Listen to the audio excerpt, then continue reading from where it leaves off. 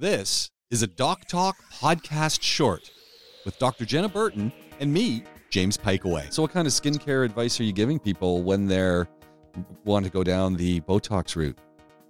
I mean, it obviously depends on the individual, but everyone gets talked to about sunscreen, like, of course. So sunscreen, agents that they're using at home, making sure they're using like good quality vitamin A and C and E, which are like the food for the skin, basically. How they're washing their face. You know, a lot of people don't wash their face anymore sometimes. It sounds ridiculous, but really? What do you mean they don't wash their face? Put a little bit of soap on there? You've got OCD, so you would find this hard to accept.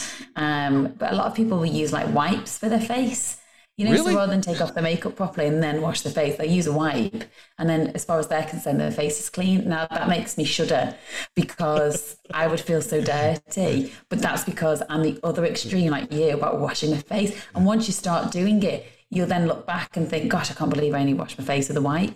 But when you're in it, it's normal, it's natural. That's what you get used to. You're surprised, James. I mean, I find it hard. I mean, I'm so glad I don't wear makeup because every time I end up, you know, you go and use the restroom and you wash your hands, I wash my face as well. So I'm, you know, because it just feels refreshed. I don't have any powder or anything on. I don't have any foundation on, so I can do that. So I can never imagine what it must feel like, as you said, going all day, then just using a wipe and say, "Ha, I'm okay." Yeah, that's. So, but that's because that's a habit you've got into, and that's now how you feel clean. But you know, everybody's different. Some people don't have the ability to just go and wash their face in the day, and maybe they're really tired at night or they work shifts, and so at night time they just want to use a wipe on the way home, throw it in the bin, and then get into bed. And they think they've done the right thing because they've removed their makeup and it says it's got cleaning properties, it's a cleanser, they just put it in the bin. So, you know, sometimes it's really going back to the basics.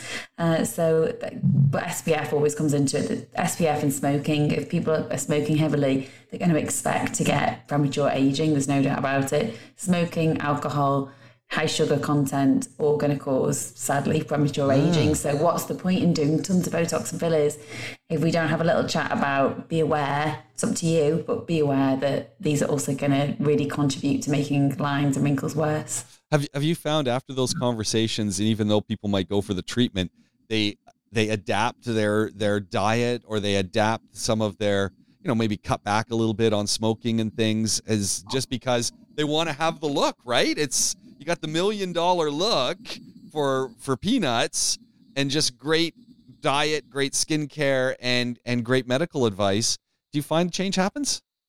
Change does happen, yeah. It's a really fine line because you can't force something down somebody's throat too strongly because they will they're going to recoil, and they'll be like, and you can easily shame somebody into not wanting to come back to see you, and that's a fine line, isn't it? Yeah, so it's like just sort of giving them a little knock and just saying, just be aware, like maybe this is something to think about. And then I will let them bring it back to me. And if they want to have a bigger conversation about it, then that's fine. But every time I see them, I just give that little tiny knock again. But you do find, especially skincare regimes, people are always up for like, how can I change them? What should I do?